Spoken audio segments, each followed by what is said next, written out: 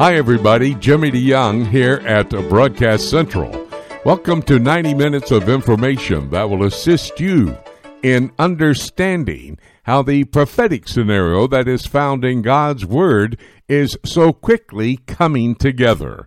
I have 6 broadcast partners stationed all over the world. They will come with their reports to help us understand what I'm talking about. For example, David James is going to report on Pope Francis' visit to the Middle East, in particular to Iraq, and the Iraqi Christians are very much upset about that. You need to hear what David will tell us. Then Winky Madad, at the beginning of the next half hour of prophecy today, will talk about Saudi Arabia. They say there is no Islamic link to the Temple Mount in Jerusalem. Seems to indicate the Jews could go ahead, put their temple up on the Temple Mount. Those stories, plus many others, as we bring our broadcast partners to the table. We do that now with Ken Timmerman, the man who covers geopolitical activities across the world. Ken, here seems to be the lead story to me for this last week. China could invade Taiwan in the next 6 years and assume global leadership. That's according to a U.S. admiral warning that this could be the case. What do you know about this story? Well, Jimmy, it sounds to me that Admiral Philip Davidson, who's the commander of the Indo-Pacific Command of the United States Navy, must be at the end of his tour. He's been there at least 2 years, I think close to 3 years now. He must be near the end of his tour to become so candid in his testimony before Congress. The things that he said earlier this week are absolutely extraordinary, I think. Number one, he said that the threat to Taiwan by Communist China is extreme. He said Taiwan is clearly one of their ambitions. He said that the threat is manifest during this decade, quote, in fact, in the next 6 years. So he is expecting an invasion of Taiwan within the next 6 years by Communist China. That's pretty interesting, and it kind of ups the ante for what's going on there. He also pointed out that China's Navy is now bigger than the U.S. Navy. They have over 350 surface ships. We may have better quality ships. We certainly have more aircraft carriers. They only have 2 today, but they're building another 2, and the number 4 in that list will be their first nuclear-powered aircraft carrier. Now, people generally think of China as a regional power. You do not need a nuclear-powered aircraft carrier that allows you to stay at sea for, basically forever without refueling. You don't need that unless you want to go beyond the South China Sea, beyond even in the Indian Ocean. You need that to steam around the world the way we do with our aircraft carrier group. So this naval expansion of Communist China is very worrying. And one more thing, let me tell you about Admiral Phil Davidson, is that he also was asked by Tom Cotton about China's nuclear weapons arsenal. And he told Cotton that if they quadruple their stockpile, they could outmatch the United States by the end of this decade. In other words, have more nuclear weapons than the U.S. Now, here's what really got my attention there. By public assessments, right, public figures, the U.S. has around 6,000 warheads. The Chinese have around 300. But what he says, if the Chinese quadruple their warheads, they would surpass the United States. Meaning with 1,200 warheads? No. What he was telling you is something that I've been tracking for the past 20 years, and that is intelligence reports that the Chinese have secretly been building nuclear warheads that they have not deployed, that they've kept in a series of tunnels that the United States military regularly reports on to Congress. So we know about those tunnels, but has been secretly stockpiling warheads there. And what Admiral Davidson, to me, was saying was that the Chinese probably have today around 1,200 warheads, not 3,000. And so if they quadruple that number, they will surpass the U.S. arsenal. That is really big news. You know, what really concerns me as well, Ken, is the fact that it seems the United States is losing their military edge in Asia, as China looks like they're planning for a war. Is that a pretty definite scenario that I'm seeing, or is it incorrect? Well, remember, the Chinese would like to win conflicts without fighting them. They would rather not have to fight a war. And the way that you do that is by, basically, it's peace through strength, right? It's the Reagan approach. It's also the Sun Tzu approach to military conflict. Deter your enemies with overwhelming force. So I think what the Chinese are trying to do here, by rapidly expanding their military capabilities in the South China Sea and in the area, is essentially to deter the United States from blocking their move to take over Taiwan, which they've told us again and again. I mean, there's no doubt that that's what they want to do. Their move to completely take over Hong Kong, which they've done at 90% already. So they basically want to deter us from intervening by showing us that the price of intervention would be way, way beyond what we are politically willing to pay.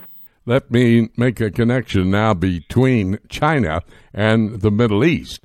We understand that Saudi Arabia does not today, because of President Joe Biden, have a good connection relationship with the United States. I'm wondering, would that mean Saudi Arabia may start buying weapons from Russia and or China?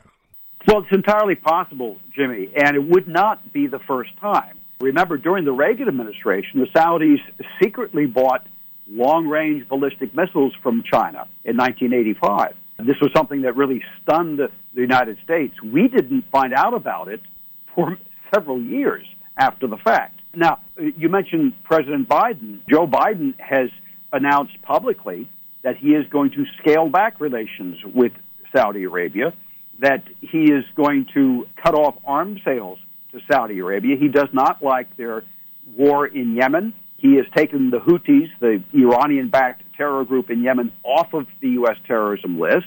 So Biden has made his intentions very, very clear.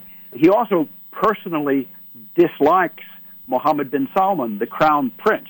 And I've been looking into this very closely recently. He's made statements about the crown prince which are really quite extravagant. They fear the Saudi crown prince for many reasons, number one being his determination, along with the Israelis, to prevent the Islamic regime in Iran from going nuclear.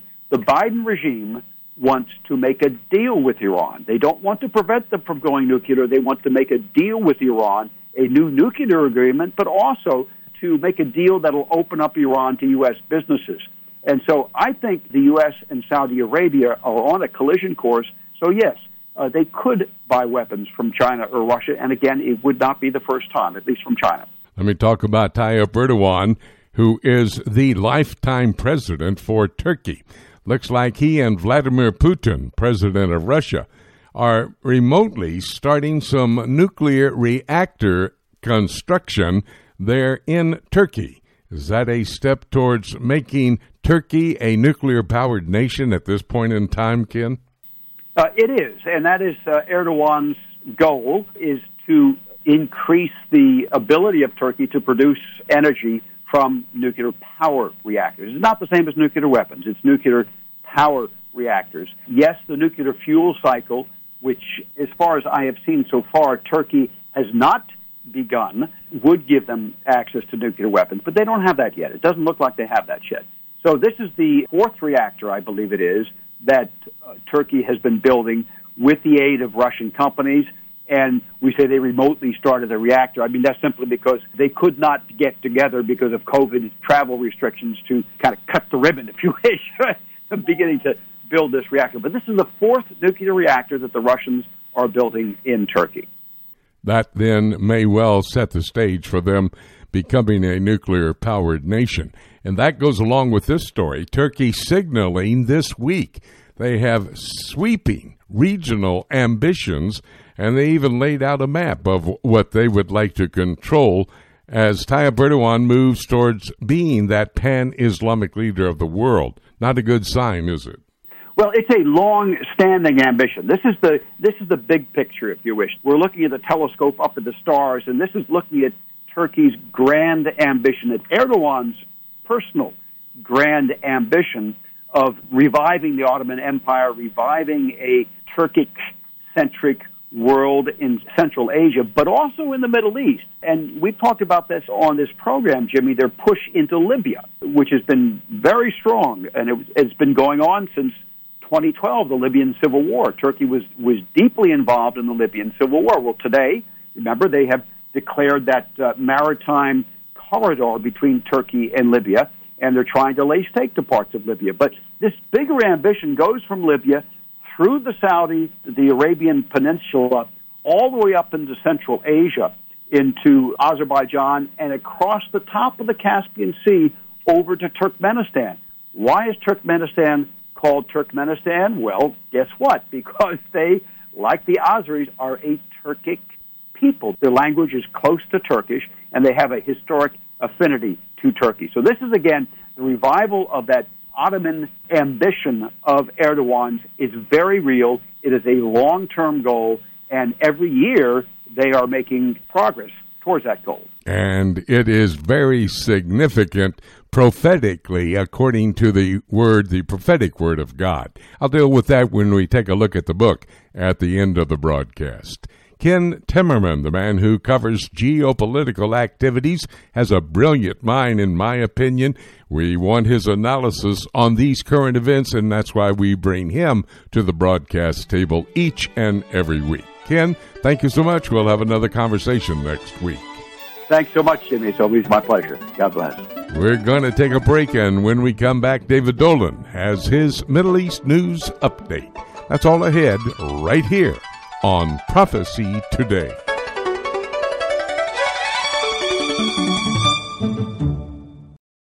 Every believer needs to understand Bible prophecy. Whether you're a novice or a student, we are here to help you.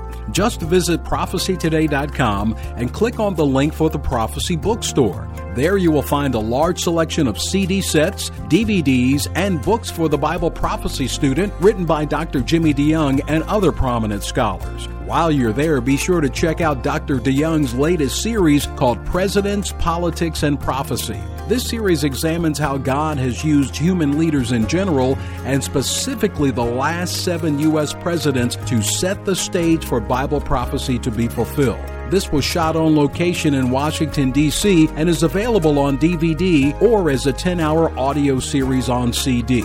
Be sure to check back often for special deals. You can visit prophecytoday.com and click on Bookstore, or you can go directly to prophecybookstore.com.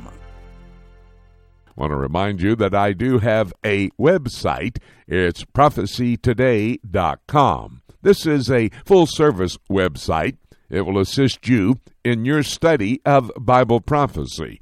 For example, I have a prophecy bookstore with a number of materials that will help you as you study through the prophetic passages of God's Word. I have a number of books, DVD documentaries, and 5-hour audio series on the subject of Bible prophecy. I have a prophecy Q&A section, and then I list the top 10 news stories on a daily basis. These are news stories that seemingly are setting the stage for Bible prophecy to be fulfilled. And I will give you a prophetic perspective on those news stories. That website that you should bookmark is prophecytoday.com. Hi, everybody. Jimmy DeYoung here at Broadcast Central broadcast table, where I'm going to bring my next broadcast partner, David Dolan, to this microphone to give us information about the Middle East with his Middle East news update. Essential report for those of us who are students of Bible prophecy. We have other broadcast partners standing by in the second half hour. Winky Madad will talk about Saudi Arabia, and they say there's no Islamic link to the Temple Mount in Jerusalem. Very interesting. And then David James will talk about the Pope's visit to Iraq and the Christians in Iraq saying they are upset with the Pope and what he did with the Islamic leaders. David James brings that to the broadcast table, so keep the dial right where it is. Let's get now to the Middle East news update from David Dolan. David, we've talked about the Israelis. Potentially, they could launch a preemptive strike against Iran's nuclear program. Now, the Iranian defense minister is messaging back to Israel that if you launch a preemptive strike, Iran will take out Tel Aviv and Haifa. Oh, boy, that's a pretty dangerous pledge unless you think you can really do it. Well, Jimmy, it's a pledge that the Iranians have made repeatedly now over the last several decades, really. But right now, the possibility of a full-on conflict between Israel and Iran is very, very high. Military analysts are watching that. We have this shadow war already going on. And, Jimmy, on Friday, an Iranian ship said it was attacked in the eastern Mediterranean off of the port city of Haifa, not far away from it. And they implied that Israel was behind it, and a report came out in the Wall Street Journal earlier in the week that Israel has carried out about 12 strikes against Iranian ships, mostly illegally taking oil to Syria, trying to break the sanctions that the U.S. has put upon Iran by clandestinely selling Iranian oil to Syria.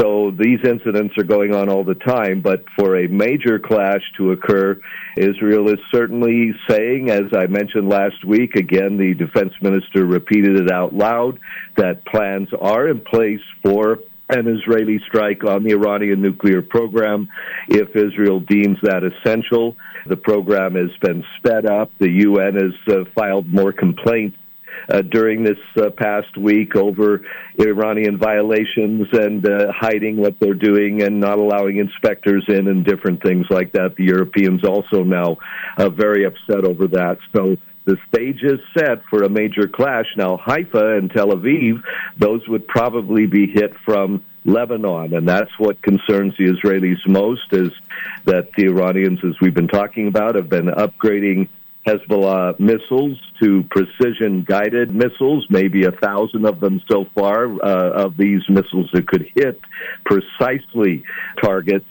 And that is a very dangerous development. But, of course, Iran also has, and they've displayed this, ballistic missiles and cruise missiles that could be launched from Syria or Lebanon or Iran itself or Iraq. They've got positions, or Yemen even. The Houthi rebels, in fact, attacked an oil port, a Saudi oil port during early last week, and did a lot of damage with these drones. So there's various methods that Iran could use to attack Tel Aviv and Haifa, and of course, ultimately, a nuclear bomb could wipe out both cities in a second, and that's what Israel's trying to prevent. And meanwhile, Israeli jet fighters escorting an American B-52 bomber in a show of force to Iran as they flew over the Persian Gulf. Talk to us about that. Well, that's the second time the Biden administration has ordered B-52s over the Middle East. President Trump had done that several times as well in the last half of last year.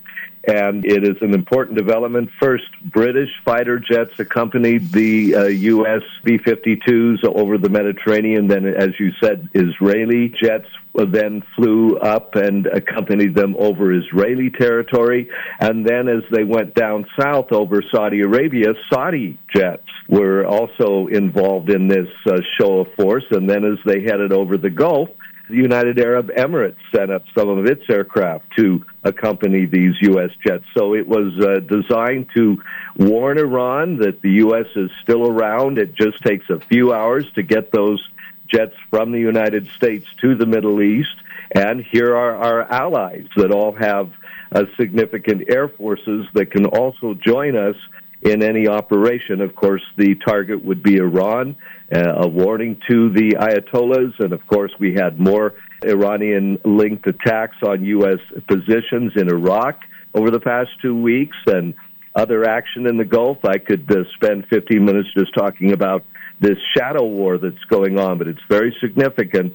And, of course, that was an indication that the Biden administration, even though it wants to resume the nuclear talks with Iran, is also watching the military developments and ready to join its allies in a response if necessary. That is very reassuring, certainly to the Israelis.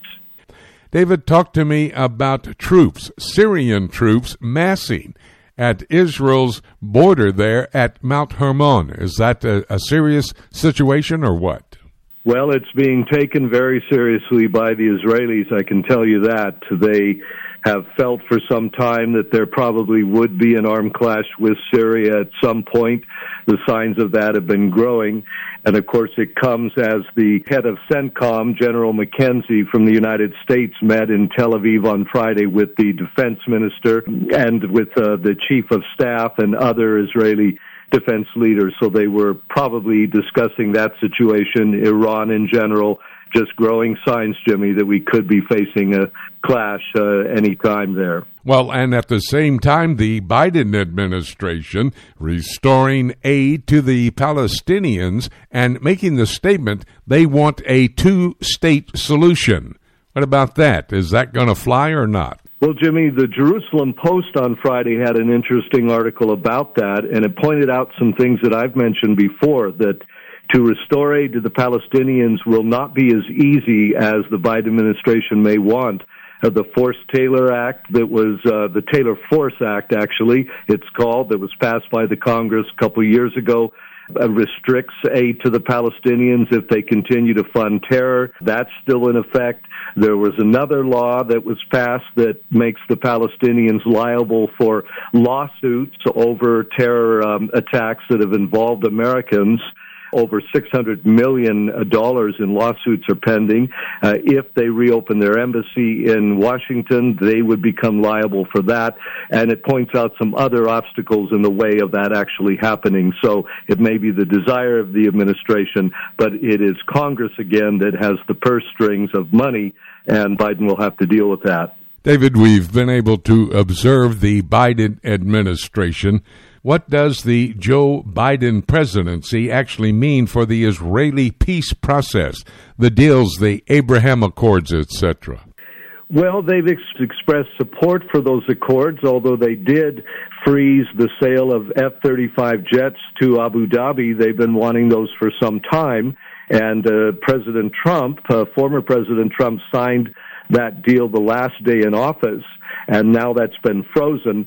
But the overall accords are seen as a positive development for sure, something they won't go back on. And also, Jimmy, there were plans announced for the U.S. to expand its embassy in Jerusalem, to build a new 5-story building right next door, and to build a 10-story building down from the promenade not far away in Jerusalem that would house more U.S. offices and apartments for U.S. personnel. So again, on the ground, the ties are strong and continuing to grow while we have these political discussions about the Palestinians and that. By the way, Jimmy, the King Abdullah of Jordan urged Israel to give some vaccines for the coronavirus to the Palestinians. They just announced that they will be doing that. Well, that's good. I saw that information as well, and I think that Israel's most likely doing the right thing. There is a report that Turkey wants to renew relations with Israel. Somebody tells Israel, don't trust Turkey. Your thoughts? Well, I don't think they'll ever really trust Erdogan, but they did have very good ties with Turkey over the decades, and they would like to see those restored, but definitely they would keep their eyes open very much to see that there's not some shenanigans going on behind the scenes. David Dolan, the man who covers the Middle East for us, his Middle East news update. You need to hear it each and every week. That's why we bring him to the broadcast table here on Prophecy Today, in order for you to get his insight into these events happening in that key region of the world. David, thank you so very much, my good friend. We'll have another conversation next week. Glad to do it, Jimmy. God bless. We're going to take a quick break. When we come back at the broadcast table, will be Winky Madad. Saudi Arabia says there is no link between Islam and the Temple Mount. you need to hear this report from Winky Medad. It's all ahead right here on Prophecy Today.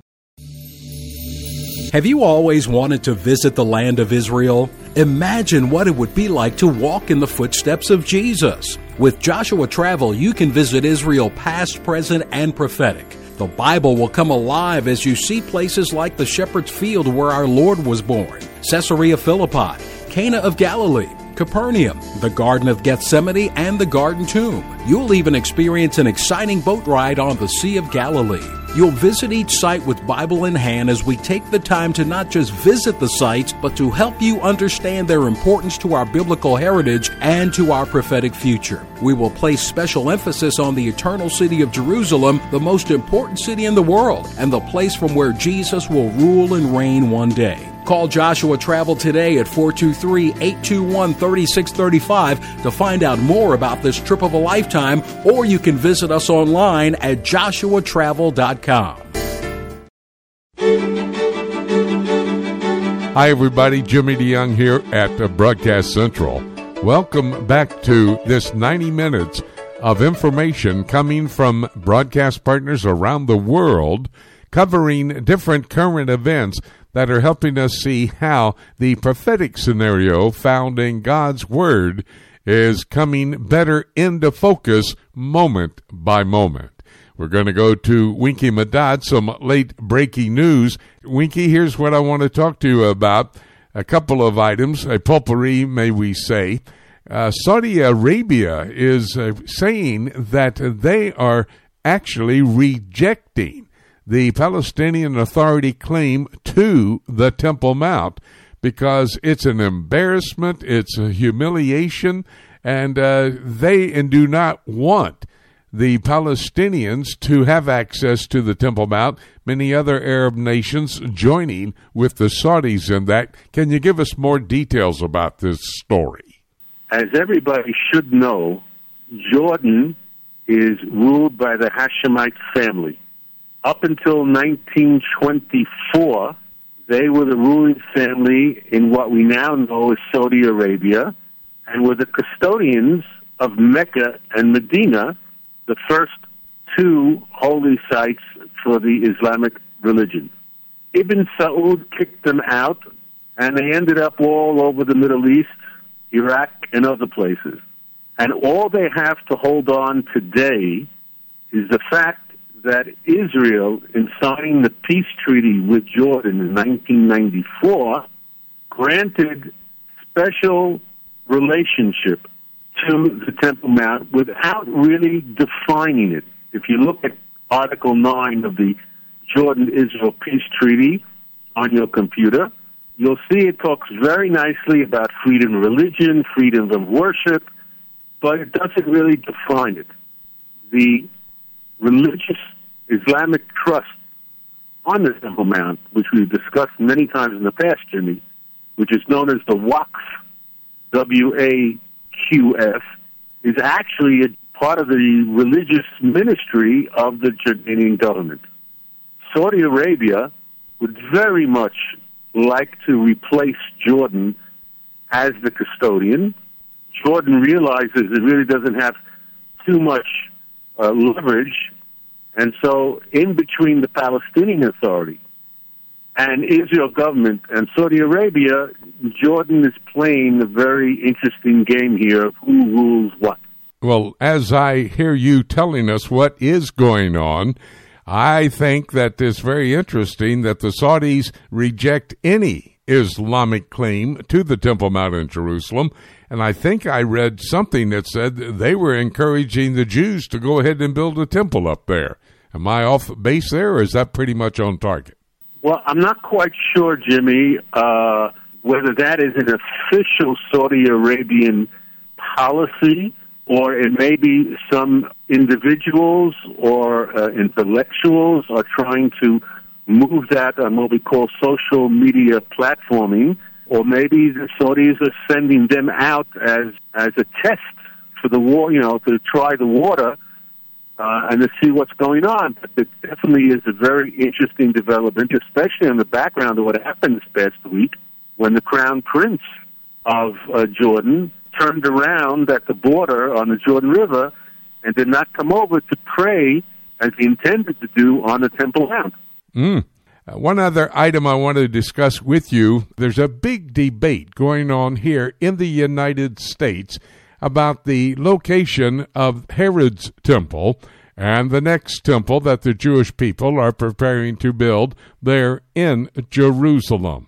They are saying that it was in the city of David where Herod's temple was. Let me ask you a direct question. Where do you believe, in your experience and knowledge and understanding of the temple, where was Herod's temple located? According to my studies and learning, exactly where the Temple Mount is today, known in Arabic as the Haram al-Sharif, the noble sanctuary. It has not moved. It is exactly geophysically fitting to the rabbinical descriptions in the Talmud about the length and breadth, and the fact that it's on the top of a mountain, or should I say, now that I'm talking to Americans mostly, top of a hill. But I do not think, and I cannot accept, after maybe over 50 years of studying the issue, that the location is where some people are trying to put it, closer to the city of David, which is way down in the valley. Well, talk to us about that, Winky. Why do you make that decision? I didn't know you'd been studying this subject for 50 years. Man, that's a great time of really coming to an understanding of the truth. But why do you say it cannot be in the city of David? First of all, let's put aside any sort of, in quotation marks, biblical knowledge.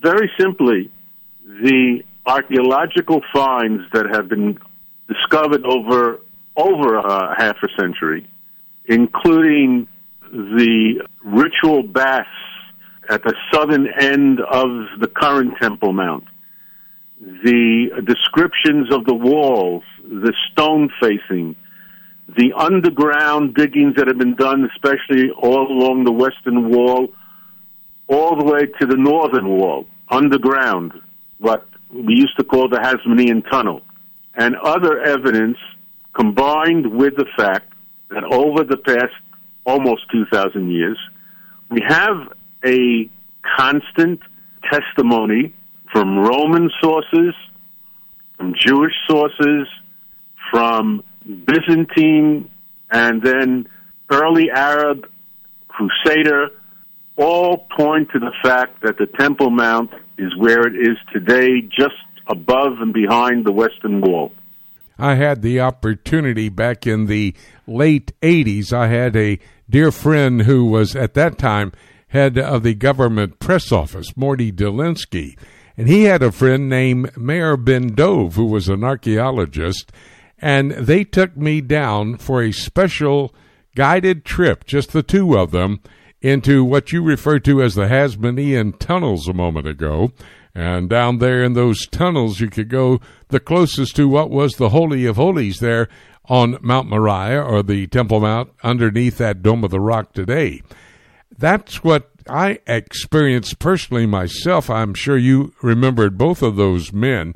But why is there somebody here in America saying it had to be in the city of David? What's their reasoning behind that?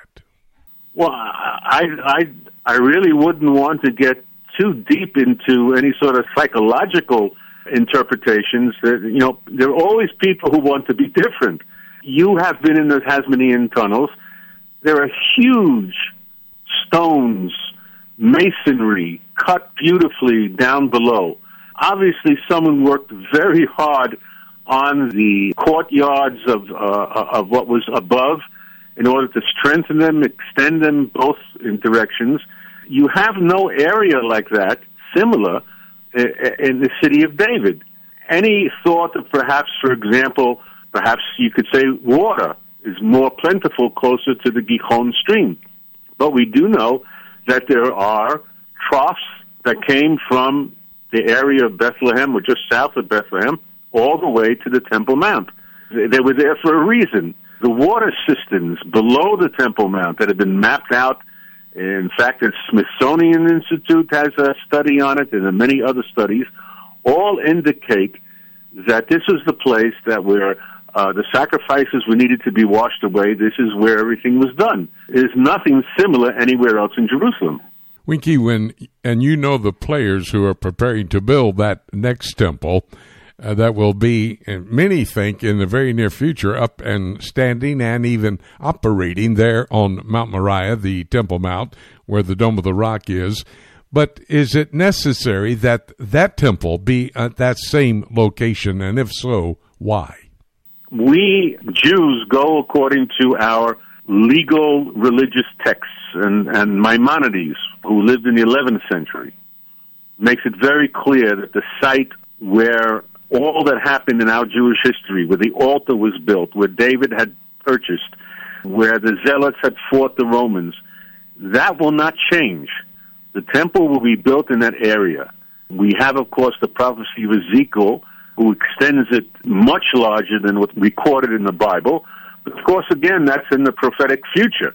But if in terms of very simple engineering, design, and instructions, everything belongs where it belongs, which is up on Mount Moriah, 260, 70 square meter area that will be divided according to the chambers and until the courtyards, as we have done.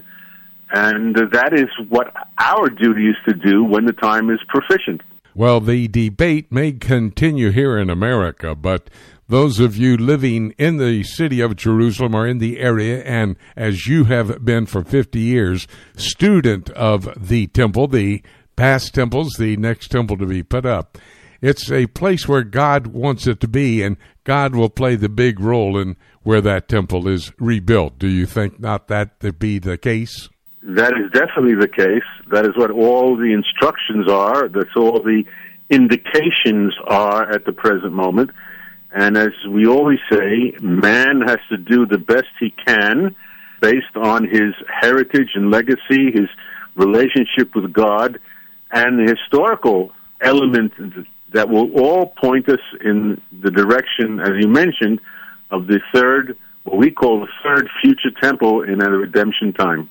Winky Medad, you amaze me every single time I come to you with a subject or an issue that I think, well, nobody in the world knows the answers to these. Here you are studying this issue for over 50 years and able to be very articulate in your answers. Winky, thank you. Thank you so very much for helping to clear this up, and we appreciate it and looking forward to another conversation down the road with you. Jimmy, I want to thank you for having me on the program and wish you and our listeners goodbye. Now we're going to stay in Israel. We're going to be talking with Maurice Hirsch. Maurice is a part of the team, Palestinian Media Watch team, which is headed up by Itamar Marcus. You know, he's one of our regular broadcast partners here at Prophecy Today. But Maurice recently wrote an article, a very comprehensive article, about what's going on with the ICC, the International Criminal Court. I thought it was important enough that we needed to discuss it, and I thought Maurice would be the man to do that. Maurice, let me just ask you, first of all, define for us, our listeners who may not be familiar, who is the ICC, the International Criminal Court? Okay, so the International Criminal Court was set up. The idea came to fruition of setting up a constant court that would deal with international war crimes. Dealing with war crimes had always been a situation of the winner takes the spoils and the winner also puts the other side on trial. And often it was the case that war crimes were committed and no one really paid was always held accountable for them. So the idea was to set up a court that would be impartial, that would be independent, that would look at the most serious of offenses and be a court of last resort when all other possibilities for holding war criminals to account had been already used and wasted and not really brought any results. The court would step in. That's the idea of the International Criminal Court. Unfortunately, immediately while it was already being discussed, setting up its statute, its basic document, which really defines how the court works and the offenses that would be relevant for the court, it was already clear that this was going to become a very political court. And there were political offenses put in, which had nothing to do with war crimes, but that was just the way that really the court was hijacked from its original, really altruistic ideas until its current position today.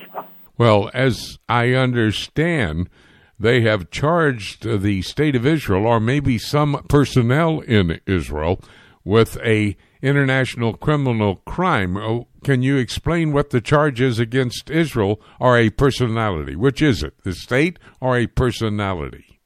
So the court is a criminal court, which means that there has to be suspicions and indictment against specific people. It's not an indictment of the State of Israel. That's not something that's going to happen. But what they have done is that at this stage, they've opened an investigation into events and activities that they claim are a breach of international law and the crimes that they're going to be looking at as part of the investigation.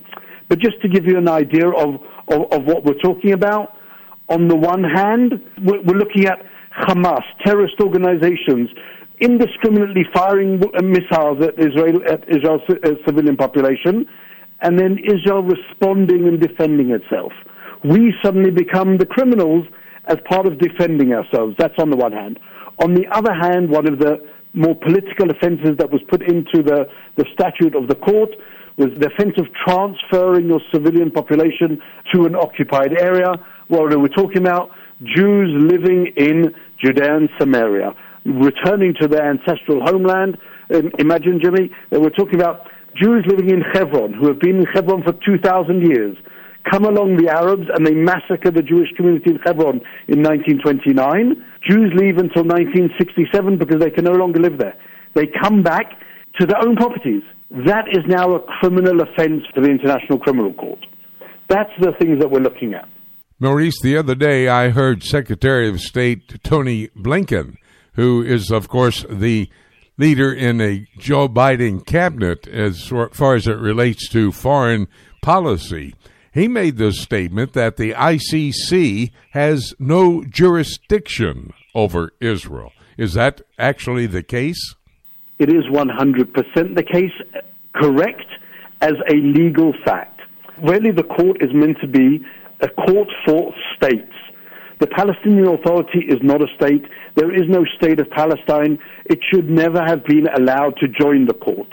In the decision of the court that was recently given, the court agreed with that argument, said that there is no state of Palestine except for the sole purposes of opening the investigation into Israel. By the way, your article can be read by going to palwatch.org, PALWATCH, palwatch.org. You can read the entire article by Maurice Hirsch. And the article, Maurice, states that there is collusion actually between the ICC and the Palestinian Authority. Are they working together? Can you give us all the details? So the prosecutor of the court is meant to be this independent body that looks objectively at any given situation and identifies potential criminals. Criminals. When you're a prosecutor and you're looking at the criminals, the prosecutor doesn't collude with the criminals. The prosecutor doesn't rely on the criminals to feed them information. They have their own system which is meant to investigate, and every person is meant to be afraid. Every person who's committed a crime should feel that fear of the court. The Palestinian relationship with the prosecutor, with Fatou Bensouda, is such that the Palestinians have met with her, as the foreign minister described, on a constant basis since they joined the court in 2014, to the point where even before she made public her decision to investigate, and technically that investigation should also include an investigation of the Palestinian terrorists and even the Palestinian Authority for its payments to terrorists and rewarding of terrorists, it appears from the statement of the PA foreign minister that the prosecutor gave them prior notice of her decision, and because of their close relationship, simply asked them to keep it a secret. Maurice, I've got to tell you, bottom line, as far as I'm concerned, after reading your article and then having this conversation with you, looks to me like the ICC and the Palestinian Authority, plus the Palestinian terrorist organizations, are working together to try to destroy the Jewish state of Israel. Is that pretty much on target? It's exactly that. It's called lawfare. Using the legal systems all over the world, international legal systems, as a means and a method to attack, delegitimize, and really putting the main goal of the destruction of the State of Israel into the legal system to destroy the legal system from within, solely to serve the purpose of the Palestinian cause. I've got to tell you, Maurice, I'm very much concerned about this. It simply is going along with the philosophy of the Palestinians, the desire to wipe Israel off the face of the earth, replace it with possibly a state. As you said, no state now called Palestine, but they would like to have that, wipe Israel out, and then replace on that piece of real estate a state called Palestine. Maurice, thank you so very much for helping us to understand better what's going on there in Israel as it relates to the Israeli-Palestinian conflict. Appreciate this conversation. Thank you, buddy. Thanks for having me. Stay safe and stay well. Right now, we're going to change to another region of the world. We go from the Middle East to the European Union. John Rood, who lived in Brussels, Belgium for over 30 years, has great insight into what does happen each and every day politically in the European Union. And John, let me say that I do believe we talk about Iran quite a bit here on this broadcast, and it looks like right now that the European Union is losing patience with Iran and their nuclear antics that are taking place. The European Union is saying they're losing patience with Iran. What took so long? Now that the idea that Iran has increased their uranium enrichment, the United States is coming on the scene and trying to put this deal together, which we call the Iran nuclear deal. But why put a deal together when it's clear that they haven't even kept the deals in the past? Iran is really a player here, playing the European Union against the United States. The nuclear deal was from 2015, but it's over. But Europe has acted as if it's on all the time, and then Iran just really uses the European Union in this regard. So if the European Union is really fed up with the entire deal here, it appears that the United States could also have very serious situation, improbable possibly, to reinstate the Iran deal. And this is what Iran is leveraging right now. John, we have not talked about Brexit for a long time, but headlines this week, Global Britain's post-Brexit gamble seems to be backfiring as China and the European Union are leaving the UK behind. What's the latest on that? Well, there's a balance in this. China has been making a move on the EU because obviously that's 27 nations, and China and Britain have clashed in recent weeks, stopping permission for various satellite news and so forth. So Britain has made a decision to work hard and to face the challenges which they knew would be there. Prime Minister Boris Johnson is looking to actually have the group of 7 nations to be converted into a type of democratic 10. And so that would be another sign of a rivalry against China. So unusual in this piece, it says that the UK would even consider re-entering the EU. I wouldn't see that at the moment, but if they did so, then they would have to give up the British pound. So let's trust that this whole thing is not full circle. I believe Britain is at peace with their decision, but they're facing challenges. We often talk about Turkey. Though they are not a member in the European Union, they are a part of NATO, which is the military operation for the EU. Turkey this last week seems to be signaling a sweeping regional ambition all the way from Southeast Europe to Central Asia.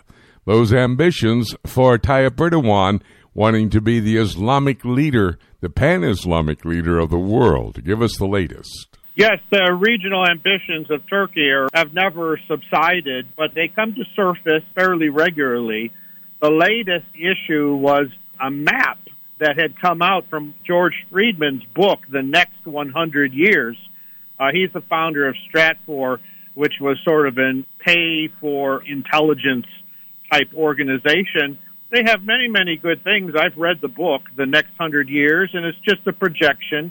But it shows that the Turkish influence and the map of Turkish influence in 2050 is essentially the entire Middle East, all of the Middle East except Israel and Iran. And so it's sort of turning heads in Iran and then as well in Russia, because this paves way. If Turkey has the influence in that entire southern region of the former Soviet republics, then they can basically take from Central Asia all the way to Turkey and expand their influence at the expense of Russia. So now Russia and Turkey are at a bit of a confrontation because of Turkey's reference to this map, which is published from this intelligence organization. Interestingly, John, there is news coming that Greece, Cyprus, and Israel are signing a Euro-Asia interconnector deal. Now, let me explain what that means. It's a linking of the electrical grids of all three of these nations, Greece, Cyprus, and Israel. Looks like some type of an alignment there coming together as well. Yes, there's some major projects going on under the sea. I was in Djibouti one time, and there was a crew laying optical cable from United Arab Emirates throughout the Middle East. This is very interesting, though, because Israel is included. So Greece, Cyprus, and Israel having an interconnector, Euro-Asia interconnector of electric grid, a cable which would be the deepest and the longest ever constructed. So it's nearly $1 billion at the moment. It appears the biggest benefit right away is that it ends the isolation for electric production for Cyprus, and then the main sections are going to be a connection between Israel and Cyprus, Cyprus and Crete, Crete and mainland Greece. So there's enough of the EU involved. The EU has said that they will partially fund the project, but the ultimate purpose of this is a backup power system. So very interesting that Israel has this connection with Cyprus and Greece as a backup power. Yes, very, very interesting. Well, it's a part of the political activities that take place in the European Union and every connecting story that we can come up with, in addition to the fact that then that political is setting the stage for the prophetic. And that's the reason we bring John Rood to this broadcast table. John, thank you so much. We'll talk again next week. Thank you. My pleasure. We're going to take a quick break, and when we come back, one more broadcast partner. That's David James. The Christian community in Iraq quite upset with the visit by Pope Francis. You need to understand the reason why. David will explain that to us in the next portion of Prophecy Today.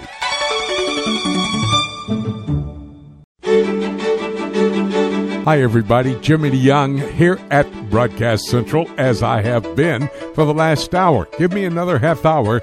We'll conclude with our conversations as the broadcast partners come to tell us what is going on in this world. David James will report that the Christians in Iraq are upset because of the visit to Iraq by Pope Francis. We'll get to that in a moment. My poll question found on my home page, prophecytoday.com. On the left-hand column as you scroll down, here's the question. China now has the largest navy in the world and is quickly becoming the number one economic power in the world as well. Do you believe these facts confirm that China will be a major force in the end of times as foretold in Revelation chapter 16 and verse 12. Now that's the poll question. Please answer it. And don't forget to pray for us here at Prophecy Today as we reach around our world with the information of the soon coming of Jesus Christ. And in those prayers, consider what the Lord would have you to give to support this ministry. That's prophecytoday.com. We now bring to this broadcast table David James. David and I endeavor each week to give you biblical principles that will help you stand up and deal with the issue that we are discussing in our conversation. David, this week, I want us to answer a listener question. He has a question about the need for Jews and Gentiles to be born again, and then whether Gentiles actually become spiritual Jews when they are saved. This is a question that many have. I am looking forward for you helping to inform us from the Word of God. Sure, Jimmy. Well, our listener wrote this. 1 Corinthians 10:32 clearly says there are three kinds of people. So does this mean that Jews must be born again and that Greeks must be born again? I think the term Greeks covers a lot of nationalities. And then finally she asked, does being born again mean that we are Jews spiritually? So, Jimmy, in the Old Testament, those who weren't descendants of Abraham, Isaac, and Jacob are called Goyim in the Hebrew, which is usually translated as either nations or Gentiles in English. Then in the New Testament, Gentiles and nations translate the Greek word ethnos, but sometimes the word for Greeks is used interchangeably with Gentiles, and so generically it just means someone who isn't Jewish. Now back to 1 Corinthians 10:32, Paul says, give no offense either to the Jews or to the Greeks or to the church of God. So the Church of God is made up of ethnic Jews and Gentiles who are born again. And in Romans 10, Paul makes it clear that both Jews and Greeks must hear, understand, and believe the gospel of Jesus Christ in order to be saved. And concerning whether Christians are Jews spiritually, the simple answer is no. First, the church doesn't replace Israel in God's program. But secondly, we're spiritual descendants of Abraham only. We aren't spiritual descendants of Abraham, Isaac, and Jacob, which would be required for us to be Jews spiritually. You know, over the years, David, we've covered Pope Francis doing some of his speeches there at the Vatican and then traveling around the world. I introduced our segment about we wanted to discuss the Pope's visit recently to Iraq. And we've done this several times over the years, but this time it's because of his recent trip to Iraq, as I mentioned, and his meetings with the Islamic clerics. Discuss that with us. Sure, Jimmy. Well, this was the first trip by any pope to Iraq, and it was Pope Francis's first trip outside of Italy since the start of the COVID pandemic last year. And as reported by the BBC, Iraq, which has seen more than 13,500 deaths with COVID-19 and more than 726,000 cases, has recorded a sharp rise in infections over the past month. So the Pope and his entourage had all been vaccinated. And CNN reported that the Pope told journalists traveling with him on the papal plane, this is a symbolic trip, it's a duty, it has been a martyred land for too long. And then the Washington Post began an article on the visit this way. With cheering, partially masked crowds, and armed security lining the roads, Pope Francis began the first ever papal trip to Iraq on Friday, seeking reconciliation in a country with an extraordinary biblical history, a surging coronavirus outbreak, and ongoing political turmoil. And then the article continued. He called for cooperation among ethnic groups in the palace once used by autocrat Saddam Hussein. He called for an end to religious violence in a church where 10 years earlier gunmen had killed 58 people, leaving flesh on the pews. And then the article also noted that Pope Francis said, I come as a pilgrim of peace. You know, earlier this week, David, I sent you an article from Jihad Watch website. They talked about how Iraqi Christians are actually concerned that the Pope's visit did not help them at all. Explain that. Well, you're right, Jimmy, and it honestly doesn't surprise me. That Jihad Watch article you sent me had the title, Iraqi Convert to Christianity, Muslims are triumphantly declaring that the Pope has surrendered to Islam. And then the rest of the article was actually from a different article on a Roman Catholic website called churchmilitant.com, and that article was titled, Pope's Trip Leaves Collateral Damage. Now, quoting a convert to Christianity named Nasser Azza, the article said, Pope Francis' Iraq trip has triggered a tidal wave of mockery on social media, with Muslims gleefully announcing that the Pontiff has surrendered to Islamic supremacy.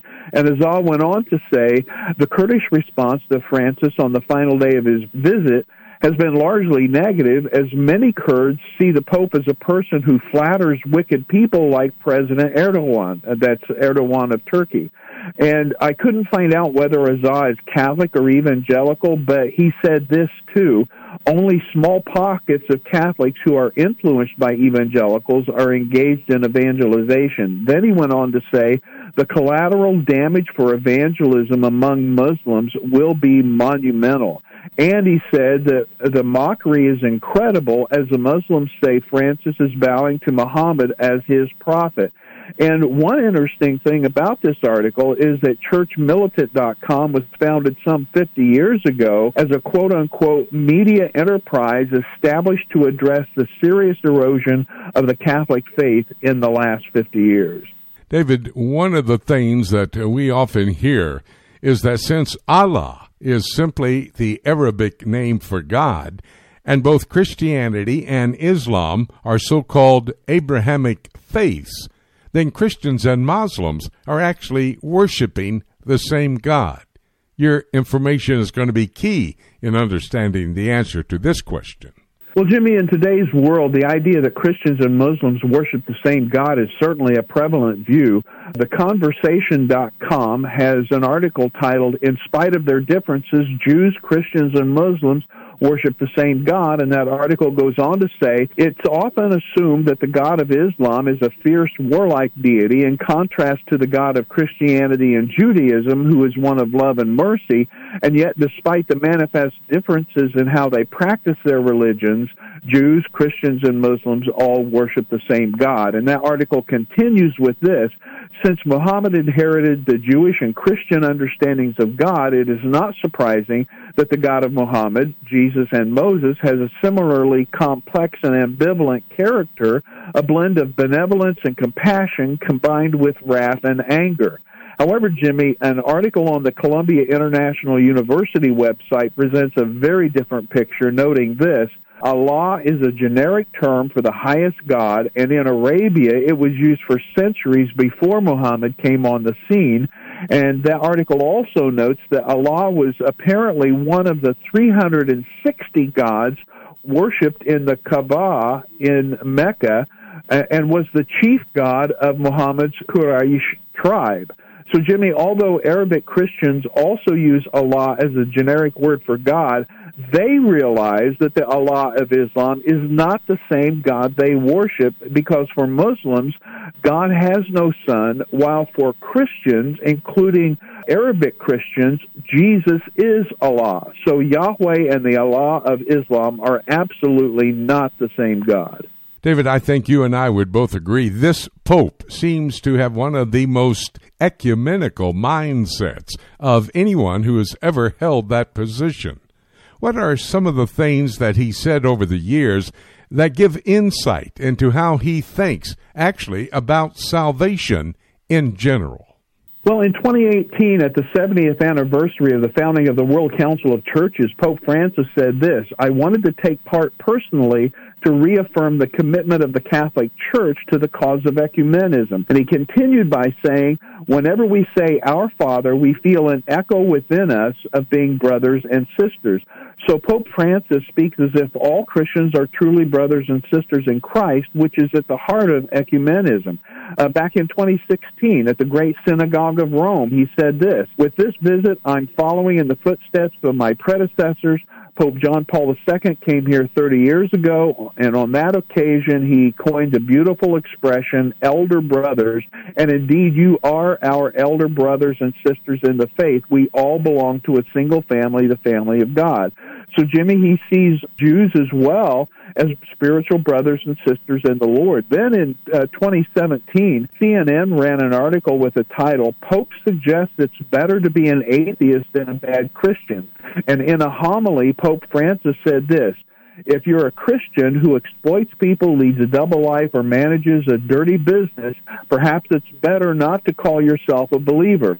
So many Christians are like this, he said, and these people scandalize others, but to be a Catholic like that, it's better to be an atheist. And then back in 2015, the Pope wrote this in a letter. You asked me if the God of Christians forgives those who don't believe and who don't seek the faith. I start by saying that God's mercy has no limits. If you go to Him with a sincere and contrite heart, the issue for those who do not believe in God is to obey their conscience. David, I do believe that many of these things that we've been discussing, and those listening to it, they would believe in their hearts and minds, they probably have end times implications. And of course, there are a number of people who tend to think that the Pope will be the Antichrist. Now, from the Word of God, what are your thoughts on this from a biblical perspective? Well, Jimmy, even going back to the Reformers, many thought the Pope is the Antichrist, but John says in 1 John that the Antichrist is someone who denies that Jesus has come in the flesh, but Roman Catholicism affirms Jesus' deity. And one reason people think the Pope will be the Antichrist is because of the harlot in Revelation 17. Now, I do think the false prophet could be the Pope, but the Antichrist will be a political and military leader who will rise from obscurity, the little horn of Daniel 7, and he will revive the Roman Empire based on chapters 2 and 7 of Daniel. But my guess is that many don't realize there will actually be two world religions during the tribulation period. The first global false religious system seems to be centered in Rome, as described in Revelation 17, which is a global apostate ecumenical Christianity, it seems, with perhaps a Roman Catholic foundation, which will likely absorb most other religions around the world. But in Revelation 17:16, we read this, and the 10 horns which you saw on the beast, these will hate the harlot, make her desolate and naked, eat her flesh, and burn her with fire. So the leaders of the revived Roman Empire will destroy the first world religion around the midpoint of the tribulation. Then the second world religious system begins when the Antichrist defiles the rebuilt temple in Jerusalem, as described in Daniel 9 and Matthew 24, and he will declare himself to be God, as foretold in 2 Thessalonians chapter 2. And this all happens after the rapture, and the world is being prepared, and the stage is being set for what's coming. The information that we are able to pass along to you when we discuss a particular issue confronting the body of Christ is biblical in its foundation and prophetic significantly for the issue as it sets the stage for Bible prophecy to be fulfilled. That's why I do believe this segment of Prophecy Today Weekend is key for our listeners. David, thank you for the research. Thank you for the information. Appreciate it. Come back and join me next week for another discussion on another issue. I'll look forward to it, Jimmy. We're going to have to take a quick break. When we come back, I'll take all the reports from my broadcast partners, put together each and every report, and we'll take a look at them as we look at the prophetic perspective from the Word of God. That's all ahead right here on Prophecy Today.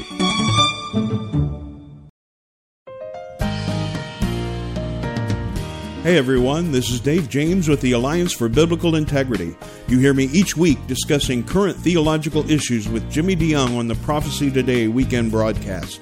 We founded the Alliance for Biblical Integrity because we saw a need for an apologetics and discernment ministry that would be an important resource for local churches, schools, and ministry organizations that face ever-changing theological challenges in today's world. I teach many different courses and seminars in the United States and around the world, and can tailor the seminars for Sunday schools, Bible studies, and church services, and the courses for weekend conferences of 6 to 10 hours. For more information, you can go to the ABI website at biblicalintegrity.org. That's one word, biblicalintegrity.org, and click on Courses and Seminars on the main menu. You can also contact me personally through the contact page on the ABI website. I look forward to hearing from you. The book of Revelation is God's final word to man and the timeline of the last days revealed to the Christians. This symbolism-filled example of apocalyptic literature can be difficult to understand, especially when simply reading it from beginning to end. Dr. Jimmy DeYoung's latest book, Revelation, A Chronology, takes a walk through the prophetic book of Revelation in the order that the events will take place, chronologically, sharing insights into its true meaning and doing so in an easy-to-understand and practical way. If you have difficulty understanding the book of Revelation, get your copy of Revelation, A Chronology, and let Dr. Jimmy DeYoung aid you in your understanding of this profound end-times prophecy book that God has preserved in His Scriptures for Christians in the last days. To order your copy of Jimmy DeYoung's Revelation, A Chronology, call us toll-free at 877-674-3298 or visit our website at prophecytoday.com. It's time right now here on Prophecy Today for us to take a look at the book. Today on Prophecy Today weekend, my broadcast partners came to the broadcast table to give us reports on key regions and locations of our world as it relates to the prophetic scenario found in the Word of God. They do this so that you and I can be abreast of how the world is quickly moving in the direction that will set the stage for God's prophetic scenario to be fulfilled. As you were able to hear these reports today, we can come to a realization where we are in God's plan for the end times. And by the way, should you have had to miss any of these reports, please go to my website, prophecytoday.com, and then to PTRN, Prophecy Today Radio Network. It's on the right-hand column as you scroll down. That's prophecytoday.com, Prophecy Today Radio Network. Now, let me give you my prophetic perspective on all of the reports. Ken Timmerman, who covers geopolitical activities in the world, talked to us about China, who could assume global leadership, especially now that they have the largest navy in the world. According to Revelation chapter 16 and verse 12, China, as one of the kings of the East, will be a major force just prior to the return of Jesus Christ. That's not the rapture, but 7 years after the rapture, the return of the Lord. China will also be in partnership with the Antichrist at that time and go to Jerusalem to try to stop the return of Christ. That's Revelation chapter 16, verses 13 to 16. David Dolan gave us his Middle East news update, a must-listen-to item on our weekend program. You know, the Iranian defense minister is saying that if Israel does launch a preemptive strike on Iran's nuclear program, Iran will destroy Tel Aviv and Haifa. The Iranian-Israeli conflict is only a portion of the alignment of nations called for by Ezekiel 38, Psalm 83, and Daniel chapter 11 that will take place at the beginning of the 7-year tribulation period. I can tell you this, Iran may win a battle, but Israel will win the war. That's according to Ezekiel 38, verse 18, through chapter 39, verse 6, when the Lord intercedes to protect his chosen people, the Jewish people. Winky Madad is always on topic with the latest information coming out of the Middle East as we have a conversation with him. This time we talked about Saudi Arabia does not see a link between Islam and the Temple Mount in Jerusalem. I would then think that means the Jews can go ahead and build their temple on the Temple Mount.